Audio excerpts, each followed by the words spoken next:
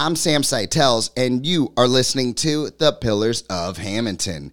This is the second to last episode before I release the season finale with my very, very good friend, Karen Friel Morrow. She came into the studio to talk about Dan Morrow. Many of you probably know Dan Morrow is my former co-host who we lost to COVID 8 months ago. Karen and I had many laughs and tears as we talk about the greatness that was Dan. If you love Dan or just want to learn about who he was, I urge you to listen to that episode. Tonight's guest is my new friend, Eileen Snyder. Eileen is a local coordinator for ASSE New Jersey. ASSE is a cultural exchange program that brings in youth from other countries, matches them up with a family, and unites them for a year. Not only does she play a vital role in matching up these students with families, but she has also hosted several guests in her own home. Ladies and gentlemen, please welcome my new friend, Eileen Snyder.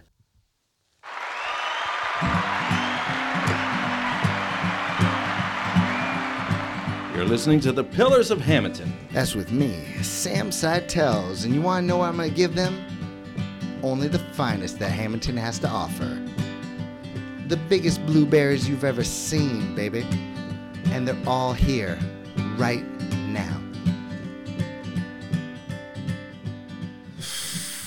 Welcome, Eileen Snyder. How are you today? Hi. How are you? Good, now that we've already been chatting for like a half hour.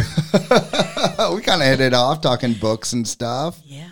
Yeah, but you're in here for a special reason because you do some really important work that I'm pretty interested in learning about. Would you be able to explain to the listeners what it is that your program is all about, the ASSE program? Well, the ASSE program is a cultural exchange program. It's the oldest one in the U.S. It was created in 1938, and it started in the U.S. in 1976. So what I do is I'm the local coordinator for all of New Jersey, which is a large area. No doubt. And but we're hiring, so if anyone's interested. And what I do is I recruit and place students in people's homes. So you share your family, your culture, your faith, your community. They are generally in high school. They come here. They're anywhere between 16 and 18 years old, and they come from, I think, a total of 38 different countries. So that's what I do. And they stay here about 10 months. So for a school year, they're high school students. So they really become part of your family. And I've hosted 3 times since 2016. The pandemic kind of shut me down for a year, but I've hosted from mainly Eastern Europe. So last year I had a young lady from Ukraine. Before that, Poland, and my first student was from Serbia. So that was a wonderful experience. I can't express the benefits that I've gotten from it, certainly. And hopefully, by spending a year here, they go off and some of them get full scholarships to college. So it's very important. Wow. I have a lot of questions about your experience doing that because that's an experience not most people have in their lifetimes, hosting or even being hosted in that kind of situation. First, I want to ask, how did that begin? What got you started on this endeavor? It was always on my bucket list, so to speak. My brother-in-law, who was from Ecuador, he was hosted by a family when he was in college. So I heard about it from him. And it was just something that I always wanted to do. My husband and I don't have children. We just have a couple dogs and a cat. And I just thought we had enough room in our home. And since we've been fortunate enough to travel, but never to Eastern Europe, I thought it would be interesting to just give back. It's a way to promote cultural awareness. I figured I'm paying tax dollars into the school system. Maybe, by having a student, I could reap some reward from that. And I just wanted to, share with a student whose dream it is to come here and go to school and then reap the rewards later as part of the program, which 2 of my 3 students did get full scholarships, one to NYU, where she is now a sophomore, and the second one just graduated as a finance major and is working for Coca-Cola International. So like your own children, you see them progress, and my student that is a sophomore at NYU, she actually goes to school in Abu Dhabi, but she has an internship in Washington, so I'll see her in about 8 weeks. So I'm very excited because I haven't seen her since 2018. So you really keep in touch with these people. So, yeah, you keep in touch, and people who choose the host, you choose the student with similar interests that your family has. If you like hiking, biking, cooking, athletics, that's the student you choose. I just placed a student from Spain with a family in South Jersey that owns 10 horses, and she's an equestrian, so she'll be with them a full year. I can't wait to see them meet because I think she'll just horse lovers. She'll love it, horses, yeah. And she'll thrive in that environment because that's what she has at home, and now she'll be getting the American experience. That's what she wants the American experience. And so that's how you choose, I think. If there's a country that maybe you visited, like Italy or Spain or Germany or Denmark or Sweden that you loved, and maybe you want to host a student from there, and then you can visit them and they will, put you up, right? So it's kind of sort of like having a relative in that country. Yeah. The woman that supervises me, she just was in Italy for 2 or 3 weeks visiting a previous exchange student. So it's really exciting. You just, the conversation around the dinner table is very, very different.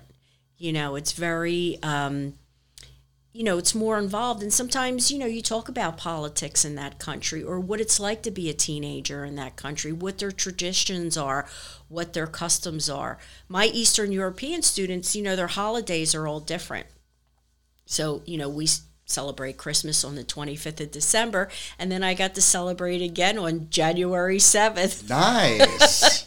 So, and we made their traditional food, and we dressed up, and it was a lot of fun. But like any child that lives in your home, they have rules.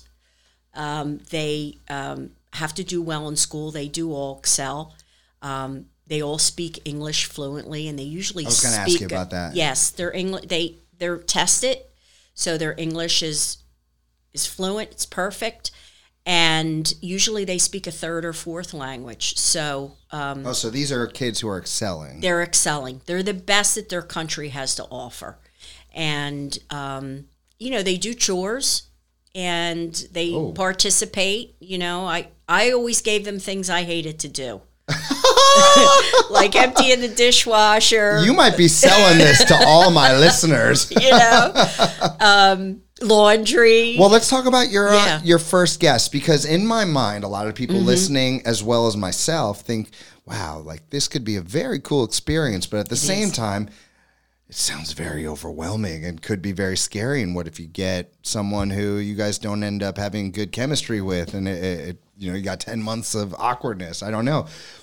So let's start off at clearly you've had an amazing experience, as well as the kids who came in. Could you tell me about your first exchange student who came to your house? What was that like? What were the first days like? Once you got into the groove, what was that like? And then at the end, it was a girl, the first one? Yes. What do you think women. all women. Okay. Mm-hmm. What do you think she got from the experience? What was it like that first exchange student? Well, I just want to address the topic that you brought up, which is very important. What if there's problems? Well, you always have local support. And problems are very rare, I think, because we match the students so well. And once you choose a student, then you can communicate with them. So it's through email or telephone or Zoom. I still Zoom with all my students. My Ukrainian girl, she's now in Poland. I just Zoomed with her a week ago. And to answer the second topic, what was it like? Well, I had no expectations. I just said, you know what? What could go wrong? It's a 16-year-old high school student. I, for 15 years, have been an academic advisor. I've advised thousands of students coming right out of high school. So I thought that I was pretty hip, pretty cool when it came to understanding them. But most of these students are so mature, and I think they're a little bit different than American kids because they're very well traveled. When you live in Europe, it's very easy. My students were very independent, but they had rules. And as girls, I had to read them the Riot Act. Never get in a car with anyone. I don't care if it's your cousin. You call me, I will get you home wherever I am. That's was one of my rules. I didn't think about that. Yeah, the safety things that you you might not think about. These are things that these exchange students may not be prepared for, and might make some mistakes that your typical American would know to stay away from. Right. So yeah, because you don't want anything that's going to negatively impact the experience and follow them through their life. So that was some of the rules. Certainly, keeping their room orderly, doing their chores. Are these things that they're schooled on before they come to you, or is this something you have to school them on when they arrive? Well, they do go through orientation, and it's pretty intense because for some students, it's a very competitive program. If there's 1,100 applicants, maybe only 2% get to come here. Oh. So it's... Is that because they didn't meet the criteria, or because there's not enough people who are part of this program who are willing to take them in? Because they didn't meet the criteria. Whoa. So they're tested and they're interviewed, and they have to be able to be completely fluent in English, reading, writing, speaking. They do write a letter to their host family, which the host family does get access to once they complete an application. So, but I just, my first student, she was, what can I say? She was 5 foot. She was from Serbia. She was 5'10". Very, very attractive. And I thought, I'm going to have problems with boys. And of course, she went to a school I was in Savannah, Georgia at the time, so I put her in school, and I told her, before she even came here, I said, you will be a minority in this school. It's about 65 to 70% African American. Is that a problem for you? And she said, absolutely not. And I said, and then the other 14% is Asian American. And she says, no. She says, I think that's fantastic. I said, well, you're going to get the real American cultural experience. And she loved it, but she was so good at math, by the first week she was tutoring all the boys.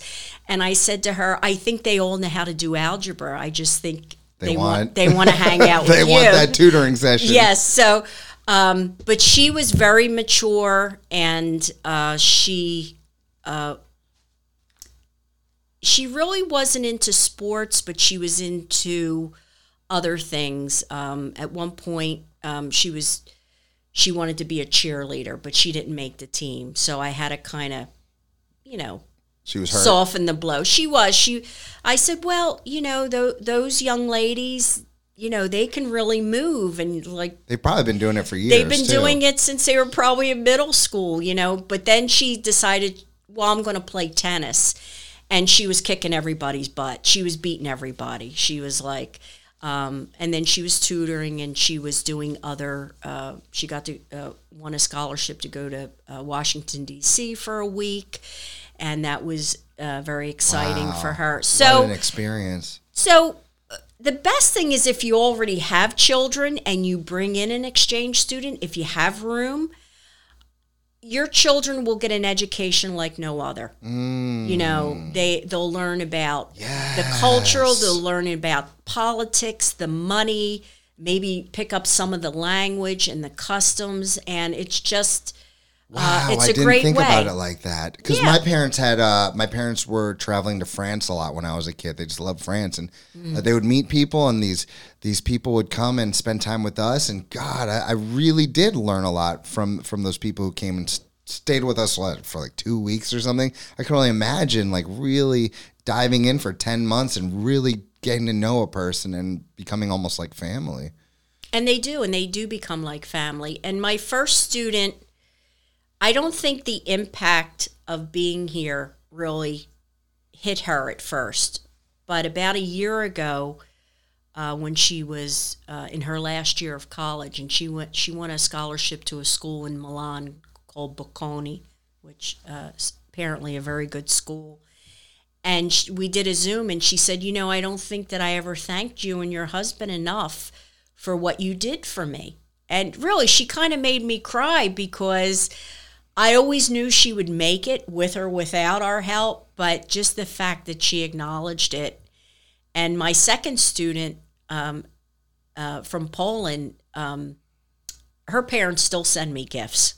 I get these big packages. Gifts. They still send me gifts. They're just so appreciative. Have you met them in person? No, I've met them on Zoom. Okay. But so it's it's that friendship that you make. It's that forever friendship. I can tell it really. It is. It's wonderful. It's gets you right in the heart, huh? Yeah, I mean, it's it was very easy for me to do, and maybe that's just my personality.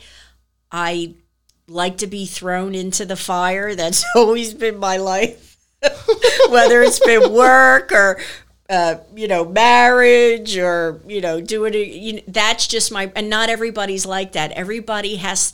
Some people ask a lot of questions, and I say, ask, because it's important. This person will be with you for 10 months, but it will be the best 10 months. And when they leave, like I have a student from a client, actually. She's from the Czech Republic, and she's with a family in Woodstown. And I was speaking to the host mother the other day. She also is a equestrian. And she says, my husband and I, we just dread the day that, our girl leaves, because she's been such a bright spot for us, taking her places. And certainly they don't go far, but they'll go to Atlantic City, or, they'll, go horseback riding. She just came back from her school, went to Disney World, so she got that experience. So I think that, you get a little attached. I would imagine so. I mean, yeah. But First of all, I can tell you're someone who will jump right into the fire, because normally I've done almost 100 of these Pillars of Hamilton podcasts, and I'd say 80% of my guests start to freak out before they come on. Oh, I'm not that interesting. Oh, what are we going to talk about? You were just like, here's my talking points. Let's go. So, right on. I'm the same way. I'm like, let's just go for it. Yeah, it's just our personalities. Yeah. I always you get say the best experiences that It is way. the best experience. I just find that I think my circumstances growing up made me that way. It was like do or die, sort of. What were your circumstances? Well, I was on my own since I was 17, and I had to work and go to school, and I was still in high school, and I had my own apartment. Whoa, at 17? Yeah, I was 17, and Whoa. and I made it. I got out of high school, I started going to college, and then I got a job in Atlantic City, and it just, went from there. So I faced a lot of, what's the word I'm trying to... Adversity? Adversity, yes, that's a lot of adversity. And if you just keep moving forward and never look back, you'll make it. And that's what I used to tell my students, okay, so you want to be a physician and you failed your chemistry test. All right, well, let's get an A next time. Let's just work twice as hard. Always moving forward. Oh, just move forward. And if you can't get into medical school here, then you go to the Caribbean.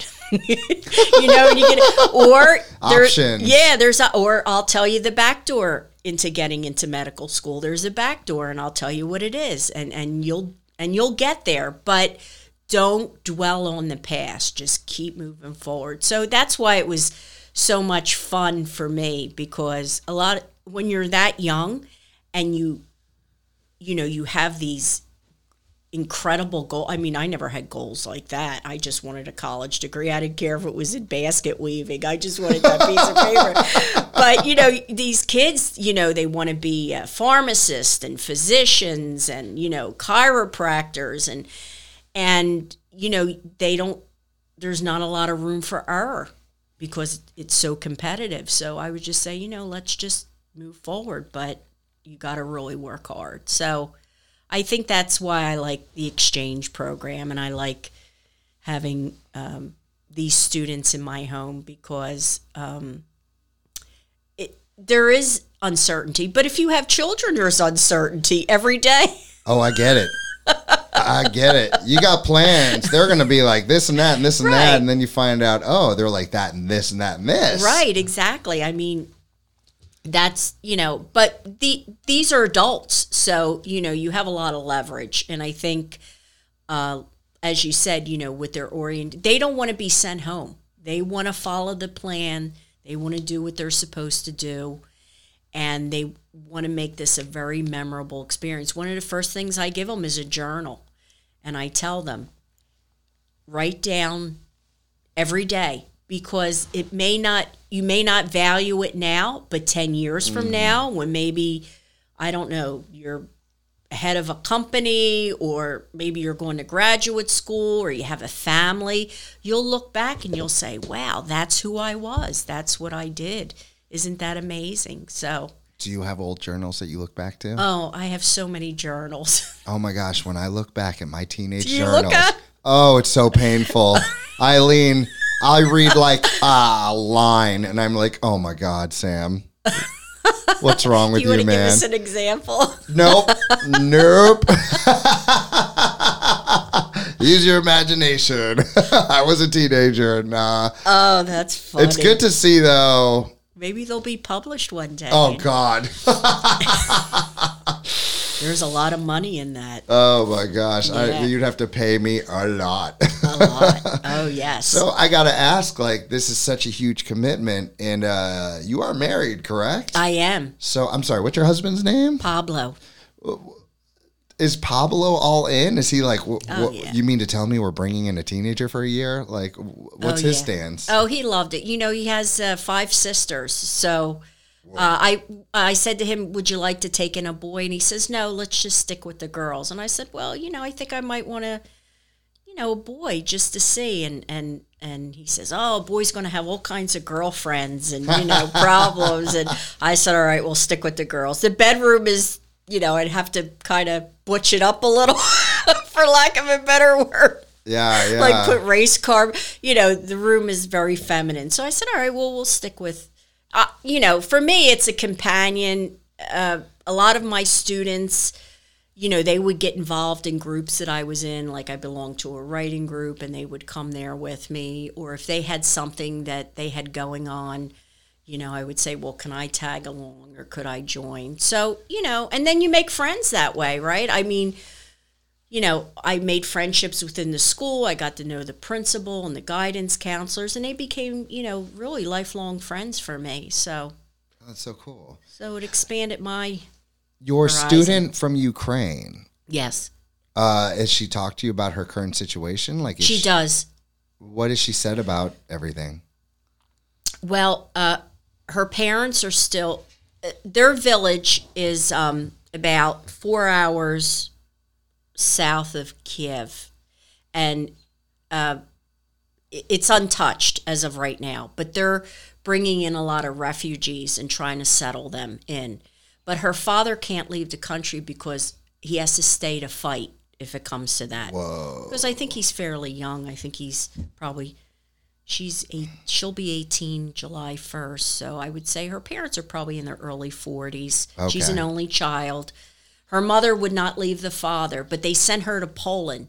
So she's living in an apartment with some cousins. And I spoke to her on Tuesday, last week, and she was pretty upbeat. She says, I can't complain. I have a roof over my head. I, have food.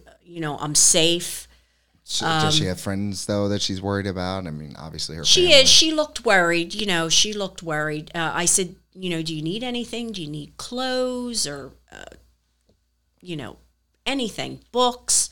I can send them to you. And she says, no, I just brought a backpack. She says, I have a couple changes of clothes. And, even when she was an exchange student, she was very minimalist. She was just very simple. Easygoing, wants to be a filmmaker. So we would talk about all the great filmmakers, from Martin Scorsese to Ingmar Bergman. And, that's so cool. And yeah, it was really cool. And so I told her that I will sponsor her to come here. And so that's what my husband and I are doing. We had to get all our financial documents notarized this week. Oh, my God. You guys are so cool. And we hope that maybe by the end of the summer we can bring her here because there's a lot of colleges that are offering free tuition to Ukrainian refugees. That's amazing. So it would be really nice because, she deserves it. And I think that, if you can help one person, whether you can write a check, I really can't write a check, but, if I can bring her over and get her papers so that she can work and maybe start out at community college, that'd be wonderful. That would be good for her. Yeah. Yeah. I want to ask about the process. First, I want to know about the process. I want to eventually find out the process that a potential, I don't know if client is the right word, but a potential person who might want to bring in one of these exchange students, what their process is like. But I'd love to know your process. What do you go through in order to make that perfect match? Well, what happens is the client fills out the application, and that comes through. There's a couple housekeeping things that we need to do. They fill out the application. They then fill out a form that allows us to do a background check, and that's on everyone in the house that's 18 or older. We do a criminal background check, and there's no charge for any of it. Once that comes back, then I set up an appointment to go out and meet them face to face. I call. Wait a minute. They pick the day. How does that work? How do you meet them face to face? I just go out to their home. You travel all the way out to? Oh, I'm talking about families here. That's what I thought the process was. Okay. So a family here in town, that makes sense. I was wondering when you mentioned the criminal history and all that stuff, I was like, you have to do that for the kids? Okay, for the family, that makes total sense. For the families, that would be the process. Yeah. Yeah. On their end, so in their native country, there's, I guess, a different process for each country, I would imagine. We don't really get involved in that. That's done over there. So they have people like me over there. I would imagine that students fill out some sort of application and then they get called in for an interview. And then they go through tests. They test their English, and they have to, be making progress in school. Not quite sure of how that's done, how they're chosen. There is a scholarship called FLEX, which is Future Leaders of America. That's actually financed by the State Department, and that's for Eastern Europe. And they have to apply, and that's a very rigorous process. And the ones that are selected, of course, get to come here, and they receive a scholarship, which means that they get a stipend every month. It's very small. It's only $125. And what does that go towards? Whatever they want. So they could, maybe they want to travel with it, or they want to buy clothes, or maybe they want to go to the movies, or, what about food?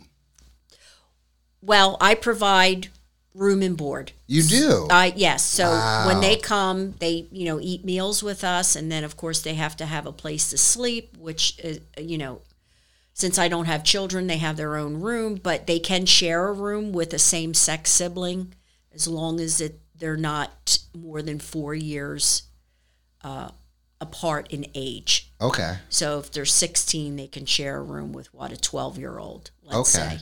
So it can't be more than that. It has to be same sex. So they're chosen very carefully. Some scholarships, there's also another scholarship called Yes, and they're students primarily from Muslim countries. They also get a scholarship.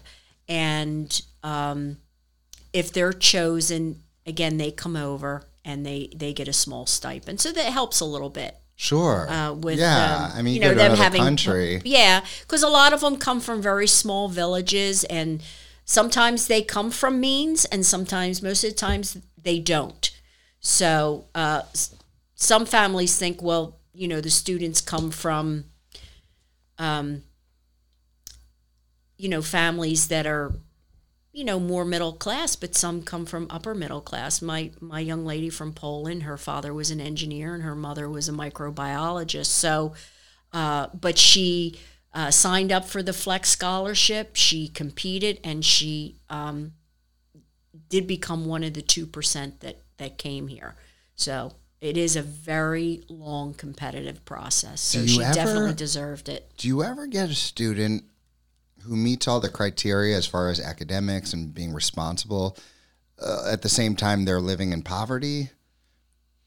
I wouldn't say they're necessarily living in poverty, but they may come from a small town. Okay. That doesn't have a lot of resources, And my first student, when she went home, she took 3 suitcases full of books. Whoa. She wanted books on... Oh, I bet you love that. Well, she the organization gave her, I think they gave her $300 for overweight. So I said, what are in these suitcases? And she said books. Books are heavy. Because in her village, it's very hard to get books. And she took out books on Malcolm X and Martin Luther King Jr. And because she wanted to... civil rights in her country, especially for women, was very important to her.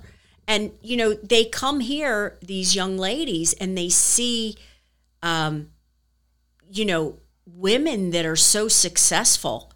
And, they're running companies, they're running their families, starting small businesses. And then they go back into their culture, and they have a whole different outlook on what women can become, in society, and how they can, participate. It's amazing. So yeah, she took all these books, and I was like, okay. For me, I would have said, well, I would have taken clothes and shoes. And I don't believe you. After the conversation we had, ladies and gentlemen, Eileen reads, what was it, 3 books a week? 3 books a week. Yeah. On average. On average. I think you'd bring a few books with you back home for sure. I know. I have 2 in my car now. I said, if Sam isn't there, if he's tied up, I have 2 books to read. Yeah, 2. But for the families, they fill out the application. We do the background check. I call you. I come out to your home. I meet you. I take photographs. Certainly not in your personal living space, but any shared spaces. So the bedroom, the bathroom, the living room, the dining room. Just to make sure it's kitchen. all up to par. Yeah, I take a picture of the outside of the house. If there's any other buildings that I need to take a picture of, I will. But that's pretty much it. And then I do. You're asked to give 3 references that you've known for over 2 years. I call your references, and then at that point, you've been emailed a list of students Some people say, well, I want a student from Italy, so that's what I mail out to you. Oh, you get to kind of choose. And they get to choose. Or you'll say, I want a student who likes, to cook, and who wouldn't want a student from Italy that loves cooking, right? Right? Yeah. Or, I want a student that plays soccer, or I want a student that, likes to read, or, likes to play lacrosse, or the student that That's I have. That's really cool. What a difference it would make if you had that initial bond over something that you both are passionate about. I mean, sure. It's just like that in America. You meet someone that you don't know and you find out you both love books. It's boom, instant connection. I mean, if you're going to live together for 10 months, if you have the same passions, I've got to imagine that's got to make a real big impact on the dynamic in the relationship. It does, and it's a good fit because you do have that commonality and those similar interests. So, maybe it's wrestling. I don't know. I'm sure. Who knows? Yeah, boy, if there's a pro wrestling fan out there, they'd have a good time at my house. Oh, my God. It's my brother. Oh, does he love it? Oh, we should talk sometime. Yeah, he does. He loves all that stuff. But then once all that's done, the references, the home visit, then they choose a student. We certainly put that student on hold because near the end it gets very busy. You start to get a lot of families that want students, and sometimes although we get new students every week, but as we get closer to the school year, August, when they're getting prepared and oriented to come here, there's less of a selection. So I always say, choose early, lock that student in early. Then you can Zoom, you can email, you can communicate, learn about each other. And then when they get off that plane and you see them walk, down the steps or whatever, you feel like you know them. It really is, it's a nice connection. Their likes, their dislikes. I'm going to ask you to elaborate because I'm really hoping that at least one person listening to this will consider taking us up on this program. How would you sell it to someone who's never even considered this being a possibility as a part of their life? Because most people would probably be overwhelmed on paper hearing just a teenager coming to my house from another country for 10 months. How would you sell it to someone like me or anyone else who, loves people, but wouldn't be so sure if this would be the right thing for them? Like what would we get out of this experience? Well, I always say, if I was speaking to a woman, I would say, be the cool mom on the block. Impress all your friends, and, with a foreign exchange student. When I told my friends that that's what I was doing, they were like, oh my God, that is so cool. I never thought about doing that. It has to really be a personal choice. I don't think it's a sell so much as just an awakening or just engaging people's thoughts. Maybe an awakening. Yeah, no one really thought, oh, I can, have a kid from, Sweden come to my home. How cool would that be?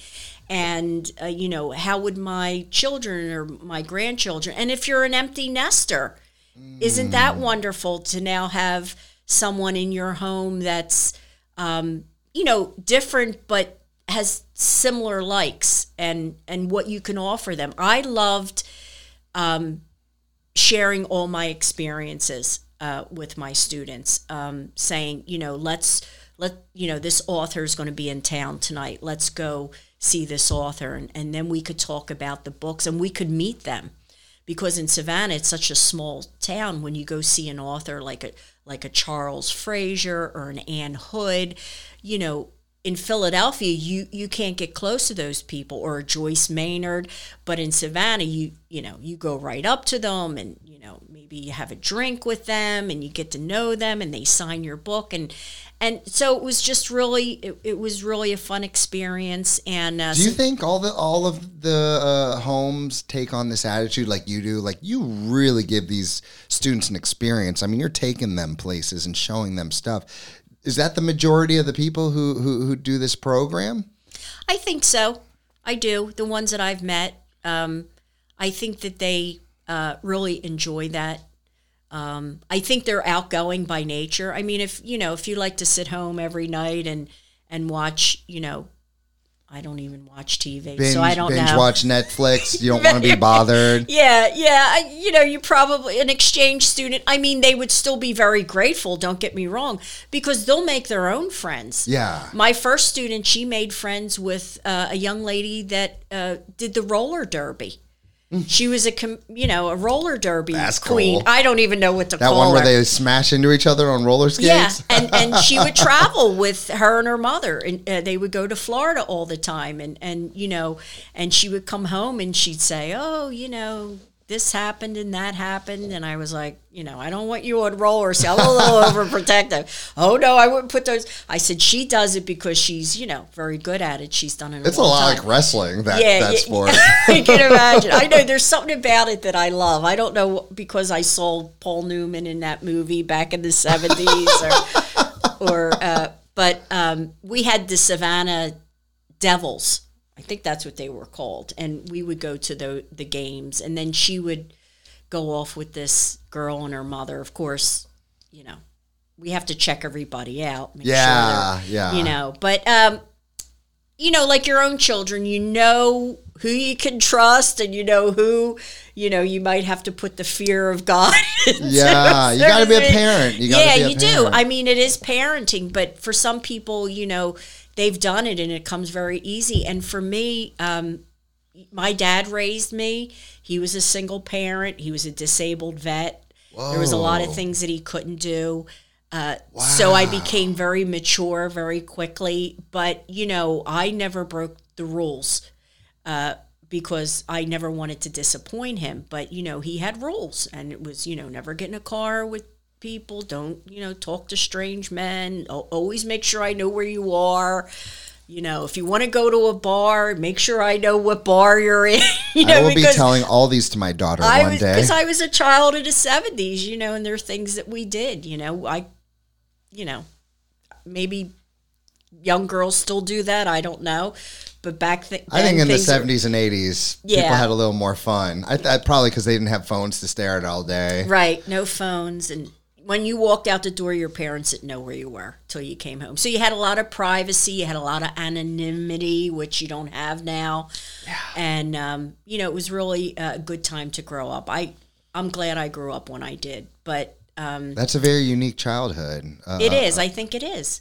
Yeah, I that type of childhood doesn't exist anymore unless, you live, somewhere where you can't get cell phone service. I know a lot of kids. No one's living that lifestyle. I try with my kids as best as I can, but But kids go to camp now. I think that's kind of a way. They come to my summer camp. Yeah, they come to your camp. But let me tell you something. So I'd say majority of people, they come, they're like, wow, my kid's going to be outside all day, this and that. But there are definitely parents who would prefer the safety of being at home on the couch on an iPad. Yeah.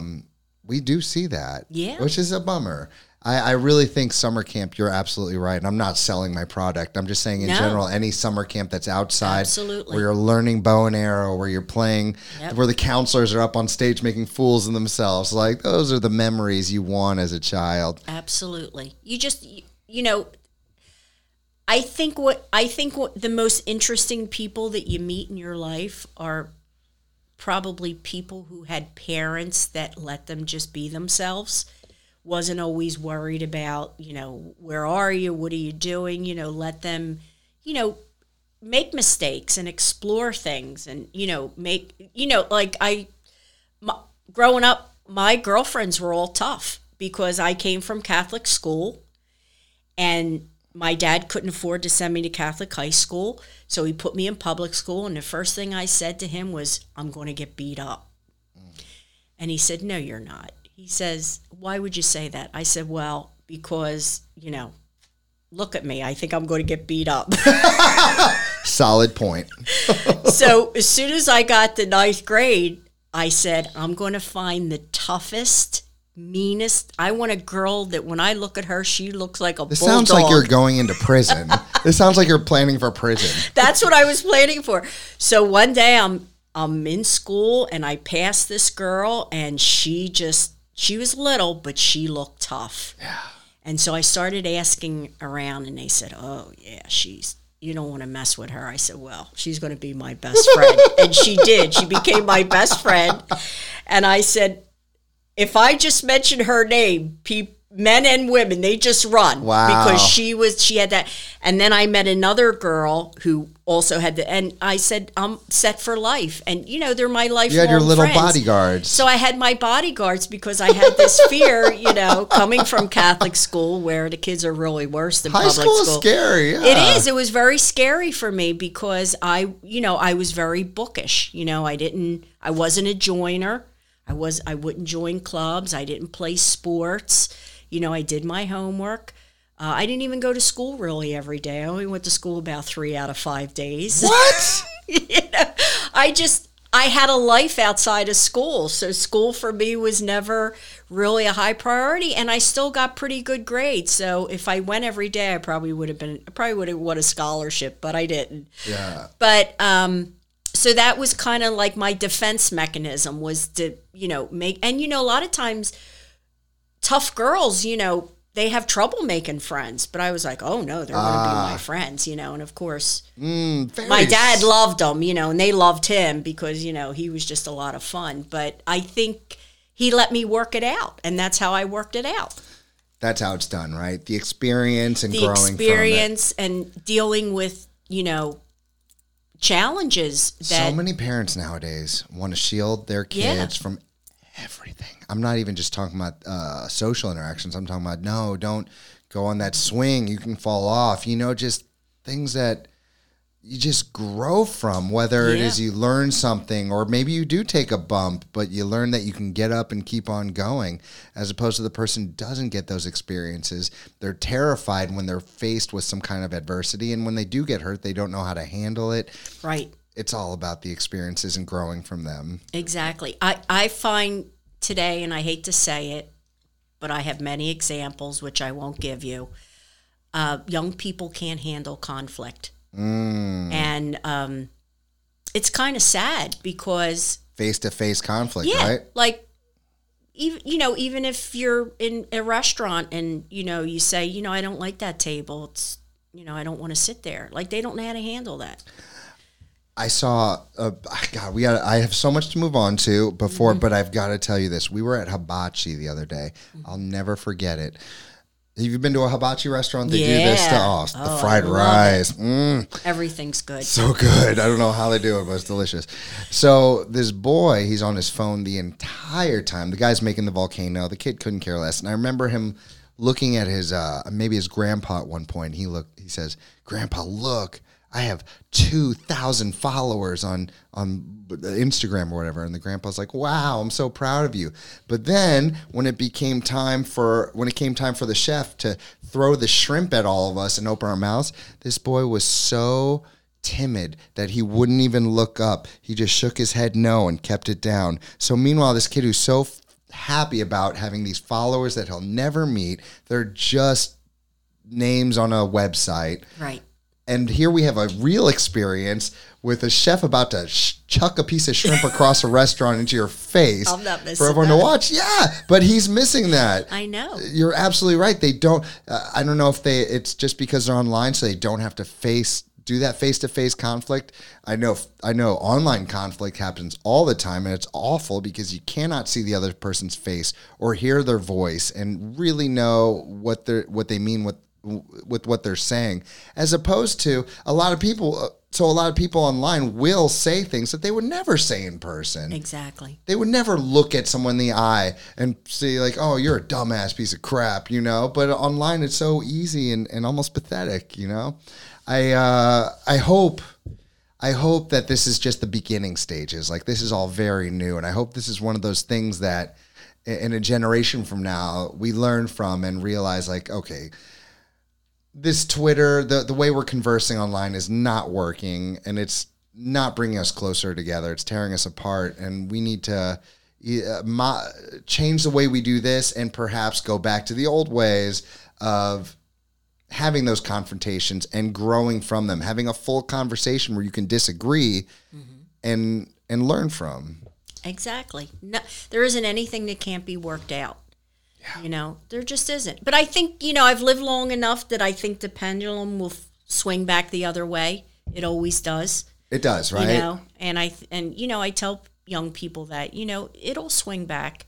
We'll start reading. Look, we love vinyl records now, right? I know. Who thought? I started collecting cool. again. I'm listening to Miles Davis records upstairs nowadays. How cool is that? That's fantastic. So, maybe letter writing will come back, and maybe people will start to read newspapers. It just means so much more. I could put the coolest playlist on my phone on the stereo, and we just listen to it. But there's something about taking that vinyl, putting it on, put the needle on. Yes. Hearing that scratchy. Yes. And then you're really listening, and you flip it over and the next side. And you actually have to get up off the sofa and flip it over. It's a pain in the butt, but man, you are listening to that music. Yeah, because you got to hear that other side. There's that song that you just got to hear. I know, it's wonderful. And I think that's the beginning, and I'm still a letter writer. You could ask my friends. They're always getting cards from me, and now they're starting to send me cards. So they reciprocate, which I love. It's so special.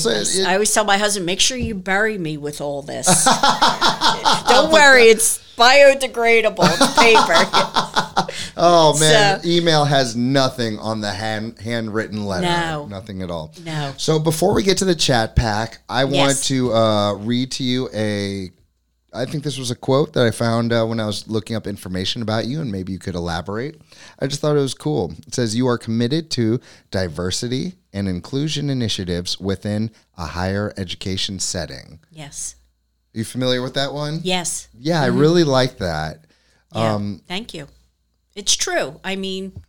Not everybody has access to the best education. We see that, certainly. Most don't. And even with my cultural exchange students, I hate to say it, but when I was in Georgia and I went to the school district and I said, I want to put this student in school, they, of course, said, well, we want to put them in a school that's predominantly white in a very affluent neighborhood. And I said, well, first of all, that's a 30-minute commute each way, and this young woman's going to take the bus to and from school. Okay, she's going to have that experience. And secondly, I don't want her in a predominantly white school. I want her in the school that's up the street from me, and she will be the minority in that school, but she's going to have a great time. And they did, and everyone was so gracious and so wonderful. So I saw the friends that they brought home, and they weren't white kids. They were Vietnamese, they were Indian, they were African American, they were roller derby queens, So they embraced the diversity, because in Eastern Europe, in these small villages and even in the big cities, Serbia, Poland, Ukraine, there's not a lot of diversity if you think about it. Like, there may not be even one African-American family. And now you're in a school where it's 65, 70%. And what they came home and they told me was, all these kids work after school. I said, well, they have to, because they want, the $250 sneakers, and they want cell phones, iPhones. Their parents can't give them those things. So they all work at McDonald's or they work in retail. And they said, well, in our country, we never work when we're in high school. We just focus on our studies. I said, well, see, that's the difference. Wouldn't it be nice if these young people didn't have to work, that they could sit home and study all night and maybe get a college scholarship? But that's not reality for these kids. Right. So I saw that certainly in the high school. And I think that the fact that they came home and they brought up these topics, it was a great conversation. It just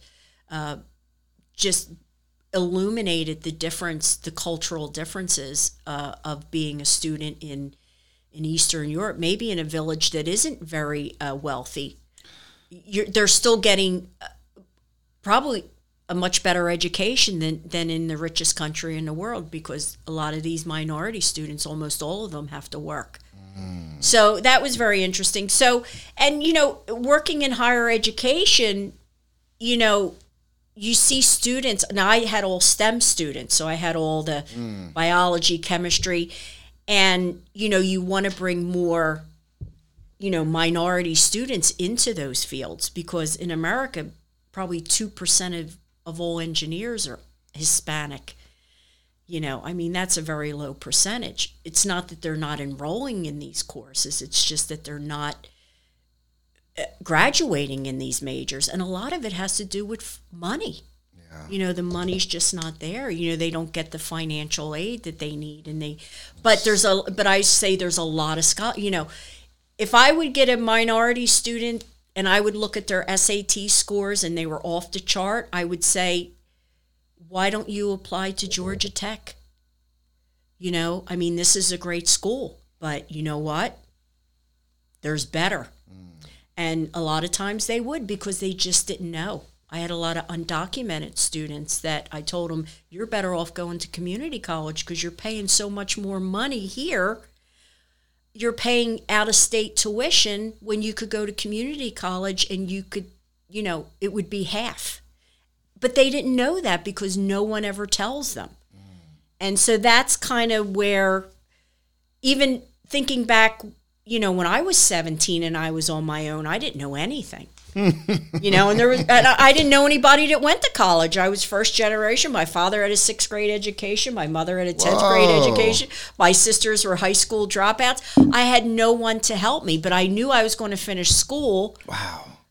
It was just going to take a long time, and it did. It took 10 years because I had to pay out of pocket, and work full time. So, and you still, 60% of college students work, and half of them work full time.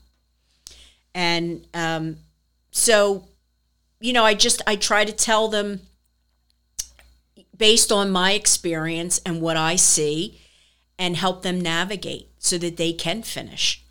And I think that's really important, because we know that as a parent yourself, if you're going to send a child to college, you want them to graduate and get a job. You don't want to have the 40-year-old son living in the basement. You know what I mean? I refuse. You refuse. You need your basement. Or maybe you don't have one in Hamilton. I just need my kid to live life to the fullest. You want them to, at least enter the middle class and stay there, which means health care. Yes. Right. And having a family, find their a passion and almost making a living off their passion would be great. Do what they, what they want. And maybe it isn't even college. Maybe it's something else, yeah, which is wonderful. Totally. But if they find their passion, how many people that did go to college who are sitting, I don't know, in some cubicle and they're miserable? Nothing wrong with cubicles. I'm just saying, and they're then how horrible. They're just I've sat 8 enough hours. of them. My God, who enjoys that? And then, there are people who did not graduate and they found what they're passionate about, and they may never be rich, but they're happy. And to me, that's way cooler than being rich. Yeah. Who was it? Was it Willie Mays who said, if you do with what you love, the money will come?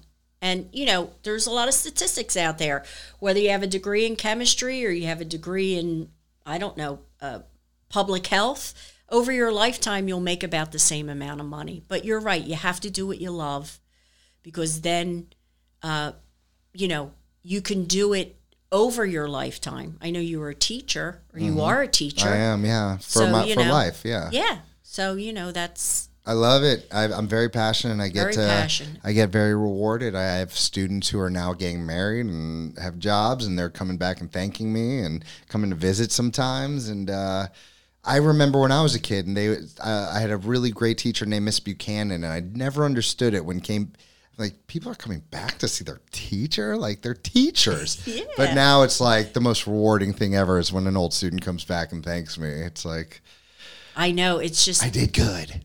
Yeah, you've changed a life forever. And when I started working in higher ed, I worked with mainly adults. The average age was about 38. Whoa. And they still contact me through LinkedIn and say, guess what? I just got a PhD. Or guess what? I just got a master's. Or guess what?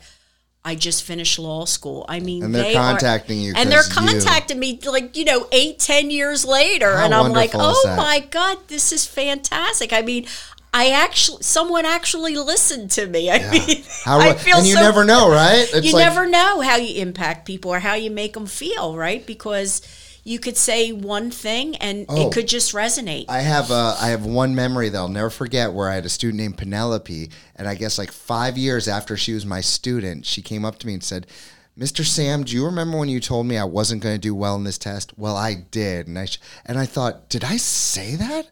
And are you thinking about it 5 years later?